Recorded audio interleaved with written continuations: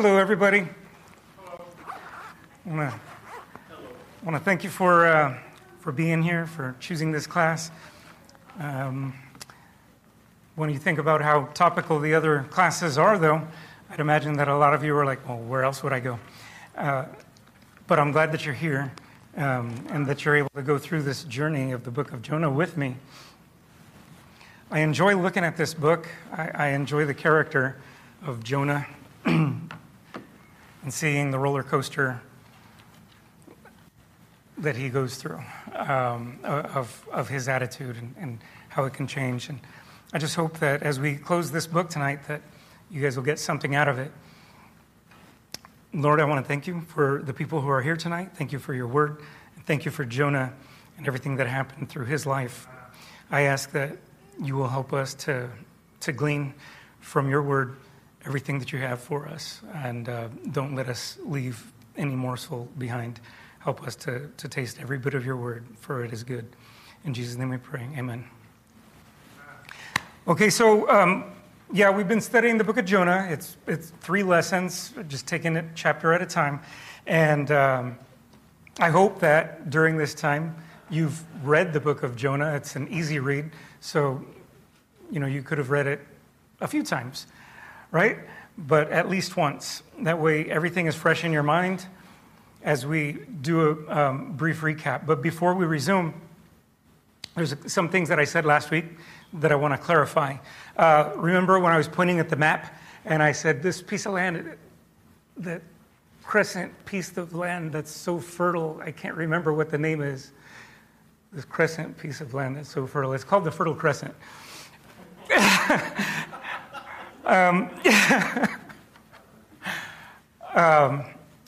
And I had told you that Pastor had mentioned a passage to me that one of the applications of that passage could be, that just like a tree stump that's been felled, it can still grow. Sprouts can still come out of it if it just has some water to nourish it. And the same thing goes in human hearts and the Word of God. And I told you guys, I think that's in Isaiah. My mistake, that's Job chapter 14, verses 7 through 9. So if that's something that you wanted to look at, there you go. It's fixed for you. So anyhow, last week we saw that the people of Nineveh repented. What an awesome revival that was. It was a citywide, 100%, every person, from the greatest to the least, everybody repented. Okay? And that is just so awesome. And let's go ahead and see the very next verse. And the word of the Lord came unto Jonah the second time, saying, Arise, go into Nineveh, that great city, and preach unto it the preaching that I bid thee. So Jonah arose and went into Nineveh, according to the word of the Lord. I'm looking at chapter 3, my mistake. Sorry, nobody was going to correct me either, huh? Like, brother, hey. Chapter 4, verses 1 through 3. But it displeased Jonah. Come on. This revival displeased Jonah exceedingly, and he was very angry. And he prayed unto the Lord and said, I pray thee, O Lord, was not this my saying when I was yet in my country? Therefore I fled before unto Tarshish, for I knew that thou art a gracious God and merciful, slow to anger, and of great kindness, and repentest thee of the evil. Therefore now, O Lord, take, I beseech thee, my life from me, for it's better for me to die than to live. Up to this point, we learned that he's a prophet in Israel. We learned that he was used by God to deliver a message of a great revival to Israel, not revival spiritually, but of economic revival. The country was going to reclaim some of its borders.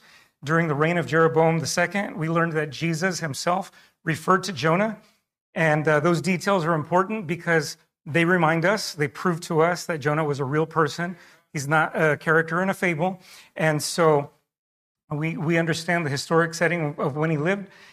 We understand that Jonah received a message from God and that he refused to deliver it. He disliked the Ninevites so much that he decided that he's going to flee. He's going to go the opposite direction of where Nineveh is, bringing great peril to himself and the people who were around him. God put Jonah on a 3-day timeout in the whale's belly. So while he's sitting there in the whale's belly, he had time to reflect on what he was supposed to do. And that 3-day period in the belly of the whale was a foreshadowing of our Lord's 3 days in the tomb. And just like Jonah came out from the whale's belly, our Lord came out from the tomb. The whale split him up on dry land, and Jonah went to Nineveh. He preached a very blunt message. Very blunt. He didn't put any effort into that sermon at all. In Hebrew, it was only 5 words. He yelled to them, "Yet 40 days, and Nineveh shall be destroyed." It was all he cared to tell them. And in spite of his attitude, the people of Nineveh responded to that message. The king declared a fast from food, from water. He declared that sackcloth and ashes would be put on everybody, including the animals. This was an outward showing of an inward change in their hearts. God himself, in this word, in the word of God, tells us he saw their works, that they turned from their evil. The Lord wouldn't have put that in the story if it weren't true, if it weren't a true reflection of their hearts. Okay? So now we can continue looking at that study, and we just read the first 3 verses of Jonah chapter 4. That Jonah was so upset about it, he would rather die. Now, we don't know how long it is that he sat there. We don't know how long he sat there. You know, he left to go and sit. We'll go ahead and take a look what he says. You know, it says that, you know, he had this talk with the Lord in verse 4. Verse 4 tells us, you know, doest thou well to be angry? And I mean, what a gentle way of handling him. If you guys remember in the book of Job, you know, you go through the whole book of Job, and at the end when God starts speaking to them, I mean, God wasn't gentle with them when he's talking to them about how they misrepresented him, right? I mean, he was pretty harsh with them. And, you know, you take a look at how he's handling Job here, and he's being real gentle with them. So Jonah's prayer, his request to God, you know, I just want you to kill me. You know, God's real gentle. He responds in great kindness. And so we know that we can turn on God just like the prophet did. You know, he's a prophet.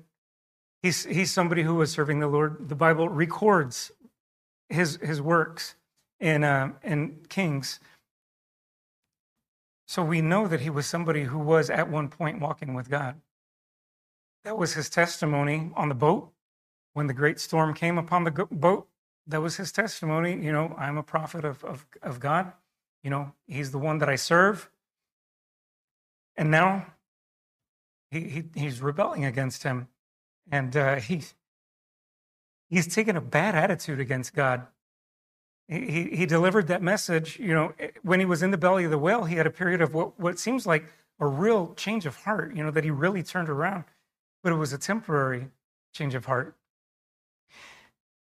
And if a prophet can do that, if a prophet can have such a hard heart, then there's no reason why we should think that it's not possible for us to harbor resentment in our hearts against God, just like Jonah did. He's the one who created us. He's the one who redeemed our souls. And God forbid that we have any blame towards him, you know, for what's going on in my life and how it's not fair, that life is so hard for me. Life is hard for everybody, okay? And in his prayer, he revealed the underlying cause of his anger. He admits that he fled from God's initial call because he knew that God was merciful, that God was kind, that he was gracious, that he was slow to anger, and that he would show all of that to the people of Nineveh. And he didn't believe that the people of Nineveh deserved it. He made himself judge of their souls. They don't deserve it. He was frustrated about God's plan, and he was like, I'm not going to have any part of this plan. He admits that he resisted God's call. That's why I fled to Tarshish. And his actions were a reflection of our actions at times when we refuse to answer God's call. There are times that he tells us to do something. Most of what he tells us to do is plainly written in the Word of God, and we go against it in refusing to do what the Word of God says, or in choosing to do what the Word of God says not to do. There are also times when the Word of the Lord comes to our hearts, when the God who created us, the God who redeemed us, wants us to share the gospel with somebody. And we're like, no, I'm not going to do that. When the Lord wakes us up in the middle of the night and wants to spend time with us, and we go, no, my sleep is important to me. When he reminds us of his word and that we ought to be meditating on that, and we're like, no, I need to relax and we need to put on a TV show instead. We are just like that. So I hope that we, as we see this, that we see us in him. Notice that Jonah, he completely felt justified in his anger, and if he's defending himself, let's think about it this way. If Brother Ronnie and I are talking about which ice cream is the best, and I say, obviously, Black Cherry from Thrifty, and he says, Rocky Road. And I go, come on, Rocky Road? People want ice cream to be creamy and delicious. Nobody wants to bite into a rock. And we get into it. And I tell him, it is so good. Therefore, I'm right and you're wrong.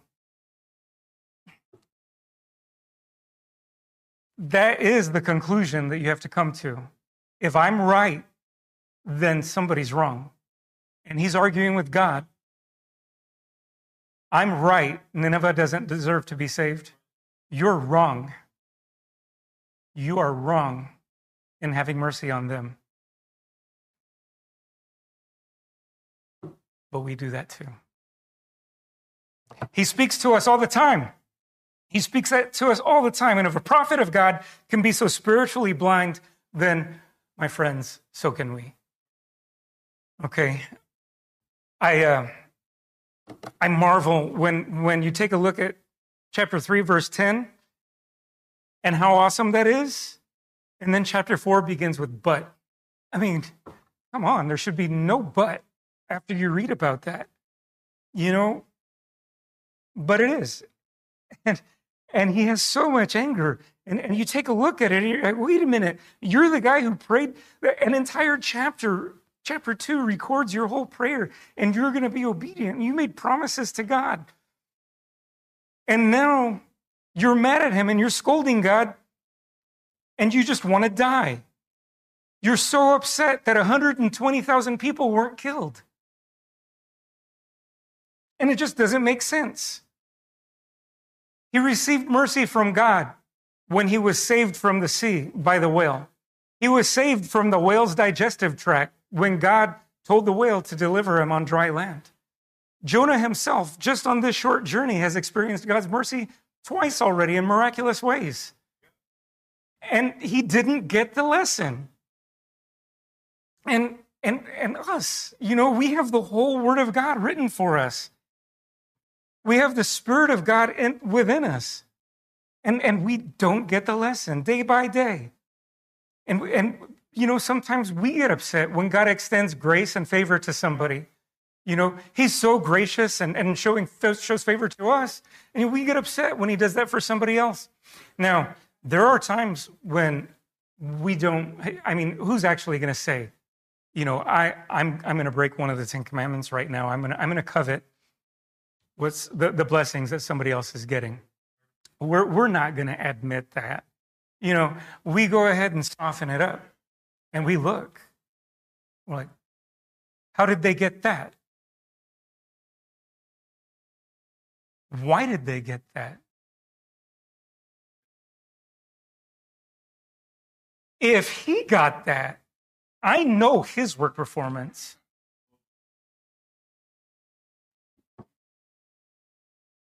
Hey, you want to do what for him? If you want to do that, then you don't know everything about him. Let me tell you a thing or two about him. Let me tell you what I know. It's ridiculous the sin that we can fall into, and we are just like him. Okay? One moment, he's thankful to God for saving his life. The next moment, he's asking God to take his life. It's kind of crazy, right? Okay, Jonah chapter 4. Then said the Lord, doest thou well to be angry? I already said it. God was very gentle with him, and I think that's wonderful. Proverbs chapter 15, verse 1 tells us that a soft answer turns away wrath. And our Lord gave a really good example here, didn't he? I mean, what an example of a soft answer. Doest thou well to be angry? It's a rhetorical question. Obviously, you're in the wrong to be angry. But he was so gentle. He's having mercy on him. And he decides, right now, I'm not going to punish you for your irreverence. I'm not going to punish you for this complete disrespect that you have for me, that you've displayed towards me. I'll go ahead and be gentle with you. God is handling him like a small child, taking him by the hand, putting his arm around him, and showing him, trying to guide him to the right way, trying to guide him to the right heart attitude, trying to encourage him to stop and think. And we're going to see more of that as the chapter unfolds. Obviously, God thinks that Jonah's anger is uncalled for, right? And so he's going to gently help him to reflect on his attitude. You take a look at verse 5. So Jonah went out of the city and sat on the east side of the city, and there made him a booth, and sat under it in the shadow till he might see what would become of the city. So here we see Jonah's pity party.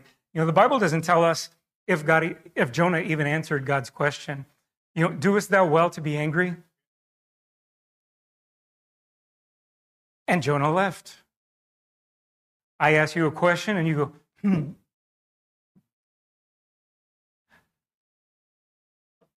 Either way, whether he answered his question or not, obviously Jonah didn't get the lesson that God was trying to show him. And, the Holy Spirit does that to us too. Are you okay? Are you doing well to be angry right now? For me, oh man, it always happens in traffic. It's just the worst for me. And so, I just need to be deliberate. I know places where, I have a 2-lane road driving down Allen, and then all of a sudden it funnels into a 1-lane road right there before it gets to Rosedale, and then it opens back up into 2. But I know how people drive. So what do I want to do? I want to avoid that and just go down Jewetta to Rosedale, and bypass all that altogether.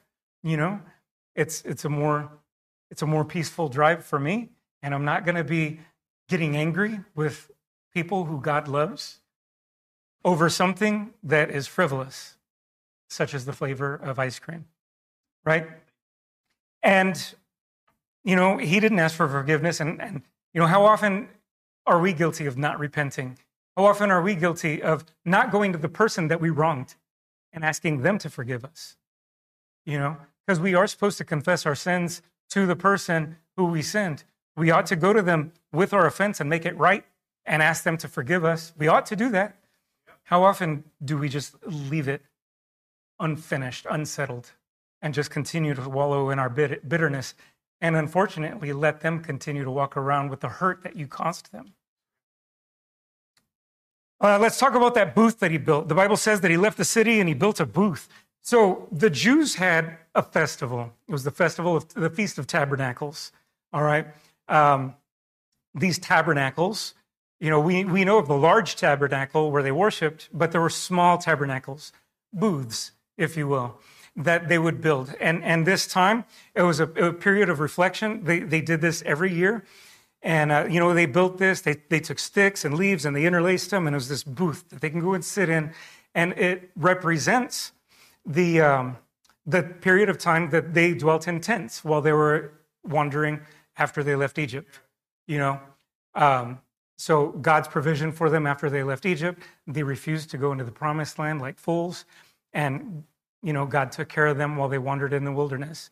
And so this is a time of reflection. It's also looking forward to the time that Christ, the Messiah, Jesus Christ is going to come. They didn't know it's Jesus, obviously, but that the Messiah would come. They're looking forward to that and deliver the nations. So, so it's a time, again, of reflecting on God's goodness and looking forward to God's redemption, to God's Redeemer. He built that booth, and then he sat in it, didn't reflect on God's goodness, didn't reflect on forgiveness. Instead, he reflected on judgment, destruction. Whoa. The ceremony is supposed to point our minds to God, and instead, he's just dwelling on evil thoughts.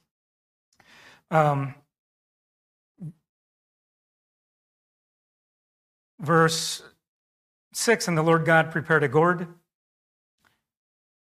and made it to come up over Jonah, that it might be a shadow over his head to deliver him from his grief. So Jonah was exceeding glad of the gourd, but God prepared a worm when the morning rose the next day, and it smote the gourd, that it withered. And it came to pass, when the sun did rise, that God prepared a vehement east wind, and the sun beat upon the head of Jonah, that he fainted, and wished in himself to die, and said, it's better for me to die than to live. All right, so we have some object lessons from God here. If you guys are familiar with object lessons, there's always a time when pastor will reach in here and he'll pull out a box and he'll, say this box represents our schedule, and, you pack in the important thing first so that way you have room for the things that don't matter, right? And so it's a visual representation. It's something that helps us to understand. It's making a point. And God is using some object lessons right now with Jonah. I had heard a preacher say one time that, right here we see two miracles in this passage. We see this vine springing up out of nowhere, and we see this worm with such a voracious appetite that it alone can eat that whole thing. So anyway, Jonah was exceeding glad for this gourd, Now, here he's somebody who went out there to pout. He's there in his hard heart. He's looking at Nineveh to see what God would do. And then all of a sudden, this plant miraculously rises to give extra shade to him, extra cooling that the booth itself couldn't provide. I mean, he probably felt like this is a gift from God. I'm vindicated. I'm in the right. He didn't realize that God was in the process of teaching him something. Okay. In the same way that Jonah was delivered from the whale, God used the whale to rescue him. God also used a lowly worm, again, to drive a message to this prophet. All right. So destruction didn't come to Nineveh. All right. Destruction didn't come. Instead, destruction came to Jonah's plant. And so now he's just all, this is awful. Woe is me. The gourd is a temporary comfort. It's a temporary comfort. And he loved that thing. He was exceeding glad for it. And when that thing withered and died, it is better for me to die than to live. God challenged Jonah's priorities to teach Jonah and us, the readers of this book, the importance of valuing human lives over temporary comforts. Okay, so instead of learning the lesson, Jonah decided that he would rather die. So then you take a look at verse 9. God said to Jonah, doest thou well to be angry? This is the second time that he's asking him, doest thou well? Doest thou well to be angry for the gourd? And he said, I do well to be angry, even unto death. Well, what an attitude, right? Again, though, God's being patient with him, but God's emphasizing Jonah's anger. Doest thou well to be angry? Doest thou well to be angry? It's rhetorical. So, church family, what's the obvious answer? Did he well to be angry? No, he was wrong. He was completely in the wrong. And this question applies to Christians today, right? He expected favor from God. he was glad for that gourd. He was so glad about it. And he lamented for it when that thing died, And he expected that blessing. He thought he deserved that blessing, And there are times when we expect a blessing. We expect a blessing and we begrudge others for the blessings that they get. He didn't want God to do what's right, to do what is perfectly in keeping with his nature, to be merciful. He didn't want God to do that. He wanted God to deviate from his nature and just be a 100% God of wrath. In this instant, God, I don't want you to be who you are. I want you to be what my heart is. In this instance, God, let me be the judge of their souls. Instead of bestowing upon Nineveh the kind of grace that God had granted to Israel for generations, Jonah wanted to be like the sons of thunder and call down destruction. Okay? God forgive us for that, but hey, if the sons of thunder did it, disciples who became apostles, if they had the same attitude, and yet God can forgive them, then he can forgive us too, right? But we have to repent, and we have to admit our sin and turn to him in order to get that forgiveness, right? Jonah's anger and frustration are a perfect reflection of our emotions, our reactions, our dark hearts, right? When things don't go the way we think that they should have gone, we set up these plans, we set up these plans for ourselves. I'm going to be retired by the time I'm 45. Well, next month I'm going to be 49. I did not retire. All right. I'm not cashing in some wonderful pension, but I'm not angry at God for it. God had a purpose in the direction that he took my life. Okay? He had a purpose in it. Now, I'm not going to park here a while, because to do that would be like, well, look at what God's doing with me. and I don't want to do that. But you guys, Pastor has asked me to fill the pulpit on the Wednesday nights during these special breakout sessions. Me. Why me? You know what I mean? For everybody who knows me and who's had a chance to talk to me, you know my testimony. You know where I come from. You know that I don't deserve to represent God to anybody. I don't deserve it, but God requires that we represent him to everybody. Okay? God requires it. So there's this personal growth theme going on in the book of Jonah versus backsliding. His attitude changed, and the book is just like the roller coaster of us. I've told you guys before, I had a period of backsliding. It was 4 years long. It's ridiculous that somebody who's born again, somebody who's tasted the goodness of God, can decide to just walk away from that. Now, I'm not going to make it sound like, I became a bank robber or anything like that. The sin wasn't terrible in this period of it wasn't terrible like that in this period of backsliding. However, all sin is terrible. Okay? And I walked like that for 4 years. Okay? However, the Lord had mercy on me and allowed me to repent rather than taking me home.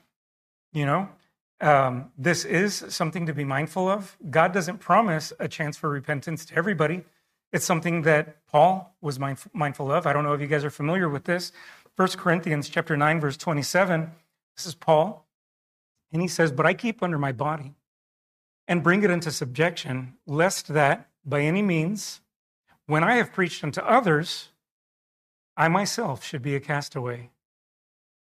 Okay, so if he was mindful of his walk with God, then we ought to be mindful of ours. Okay, it's possible that we'd be a castaway and no longer useful to God. Then he'll just call us home and deal with us. I don't want to face him like that. I don't want to face him under those terms. Verses 10 and 11. Then said the Lord, "Thou hast had pity on the gourd, for the which thou hast not labored, neither madest it grow, which came up in a night and perished in a night. And should not I spare Nineveh, that great city wherein are more than 60,000 persons that cannot discern between their right hand and their left hand, and also much cattle? And that's where it ends. That's where it ends. Okay, so you see the scolding begin now.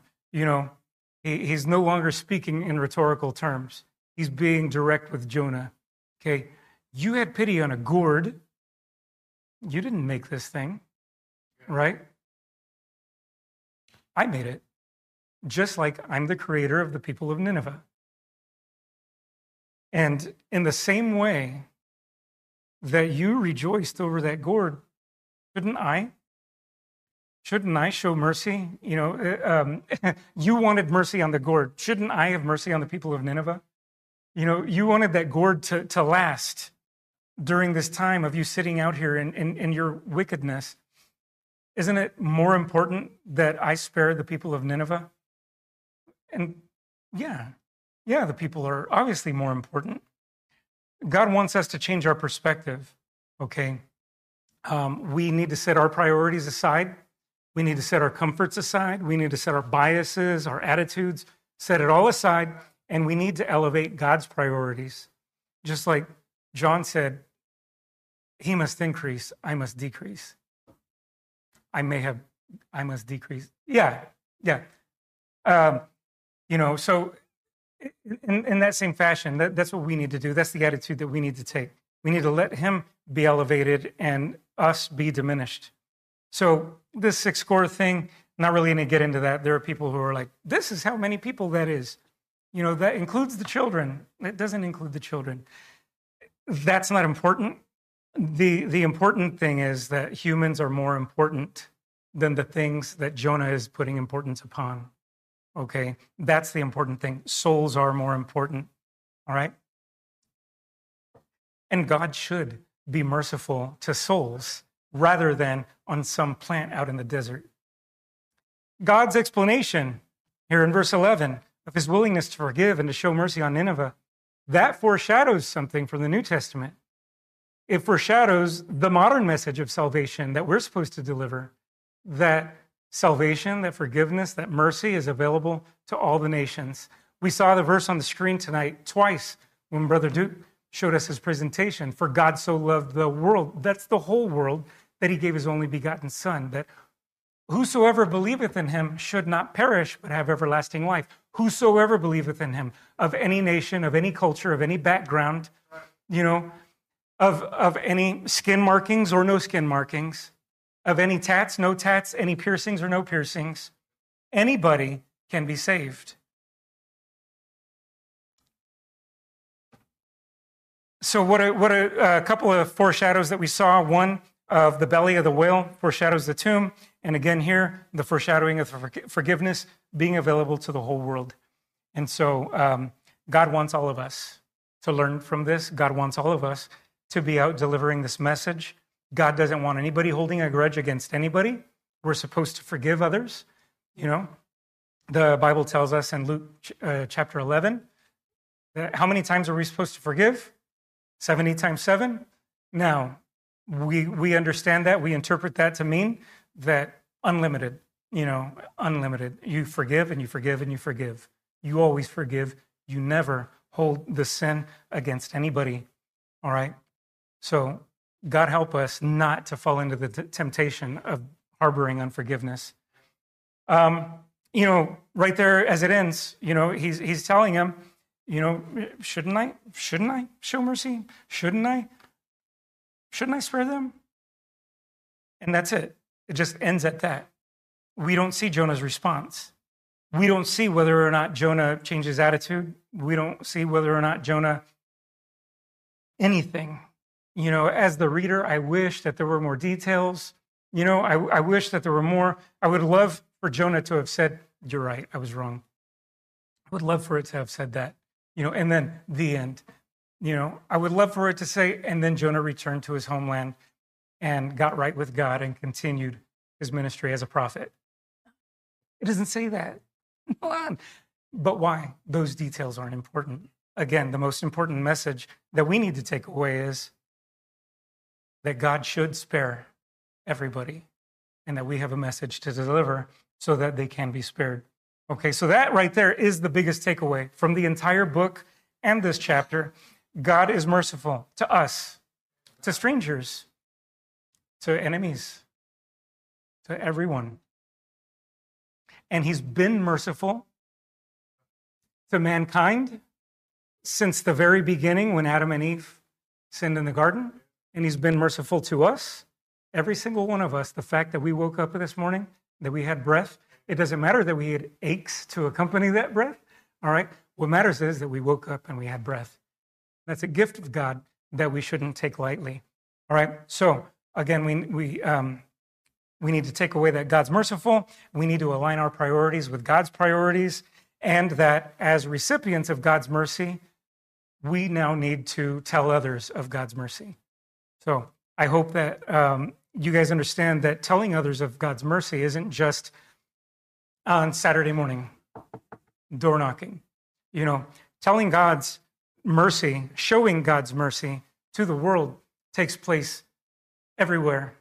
You know, the attitude that you show to somebody in traffic, the attitude that you show to the cash register, the cashier when you get to the cash register, the attitude that you show to people.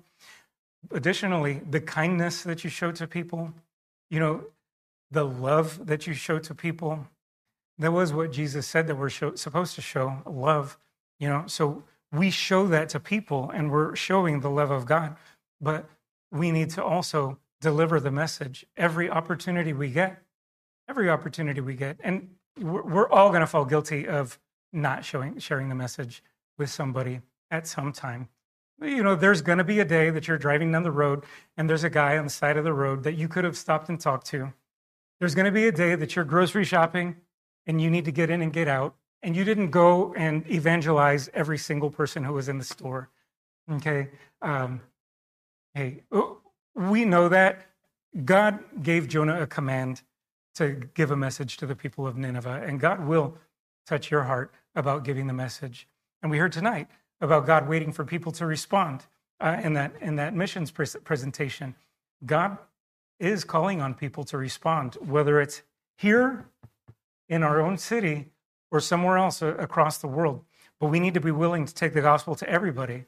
You know, people are like, oh, you know, I don't have the money to go here. I don't have the time to go there. All right.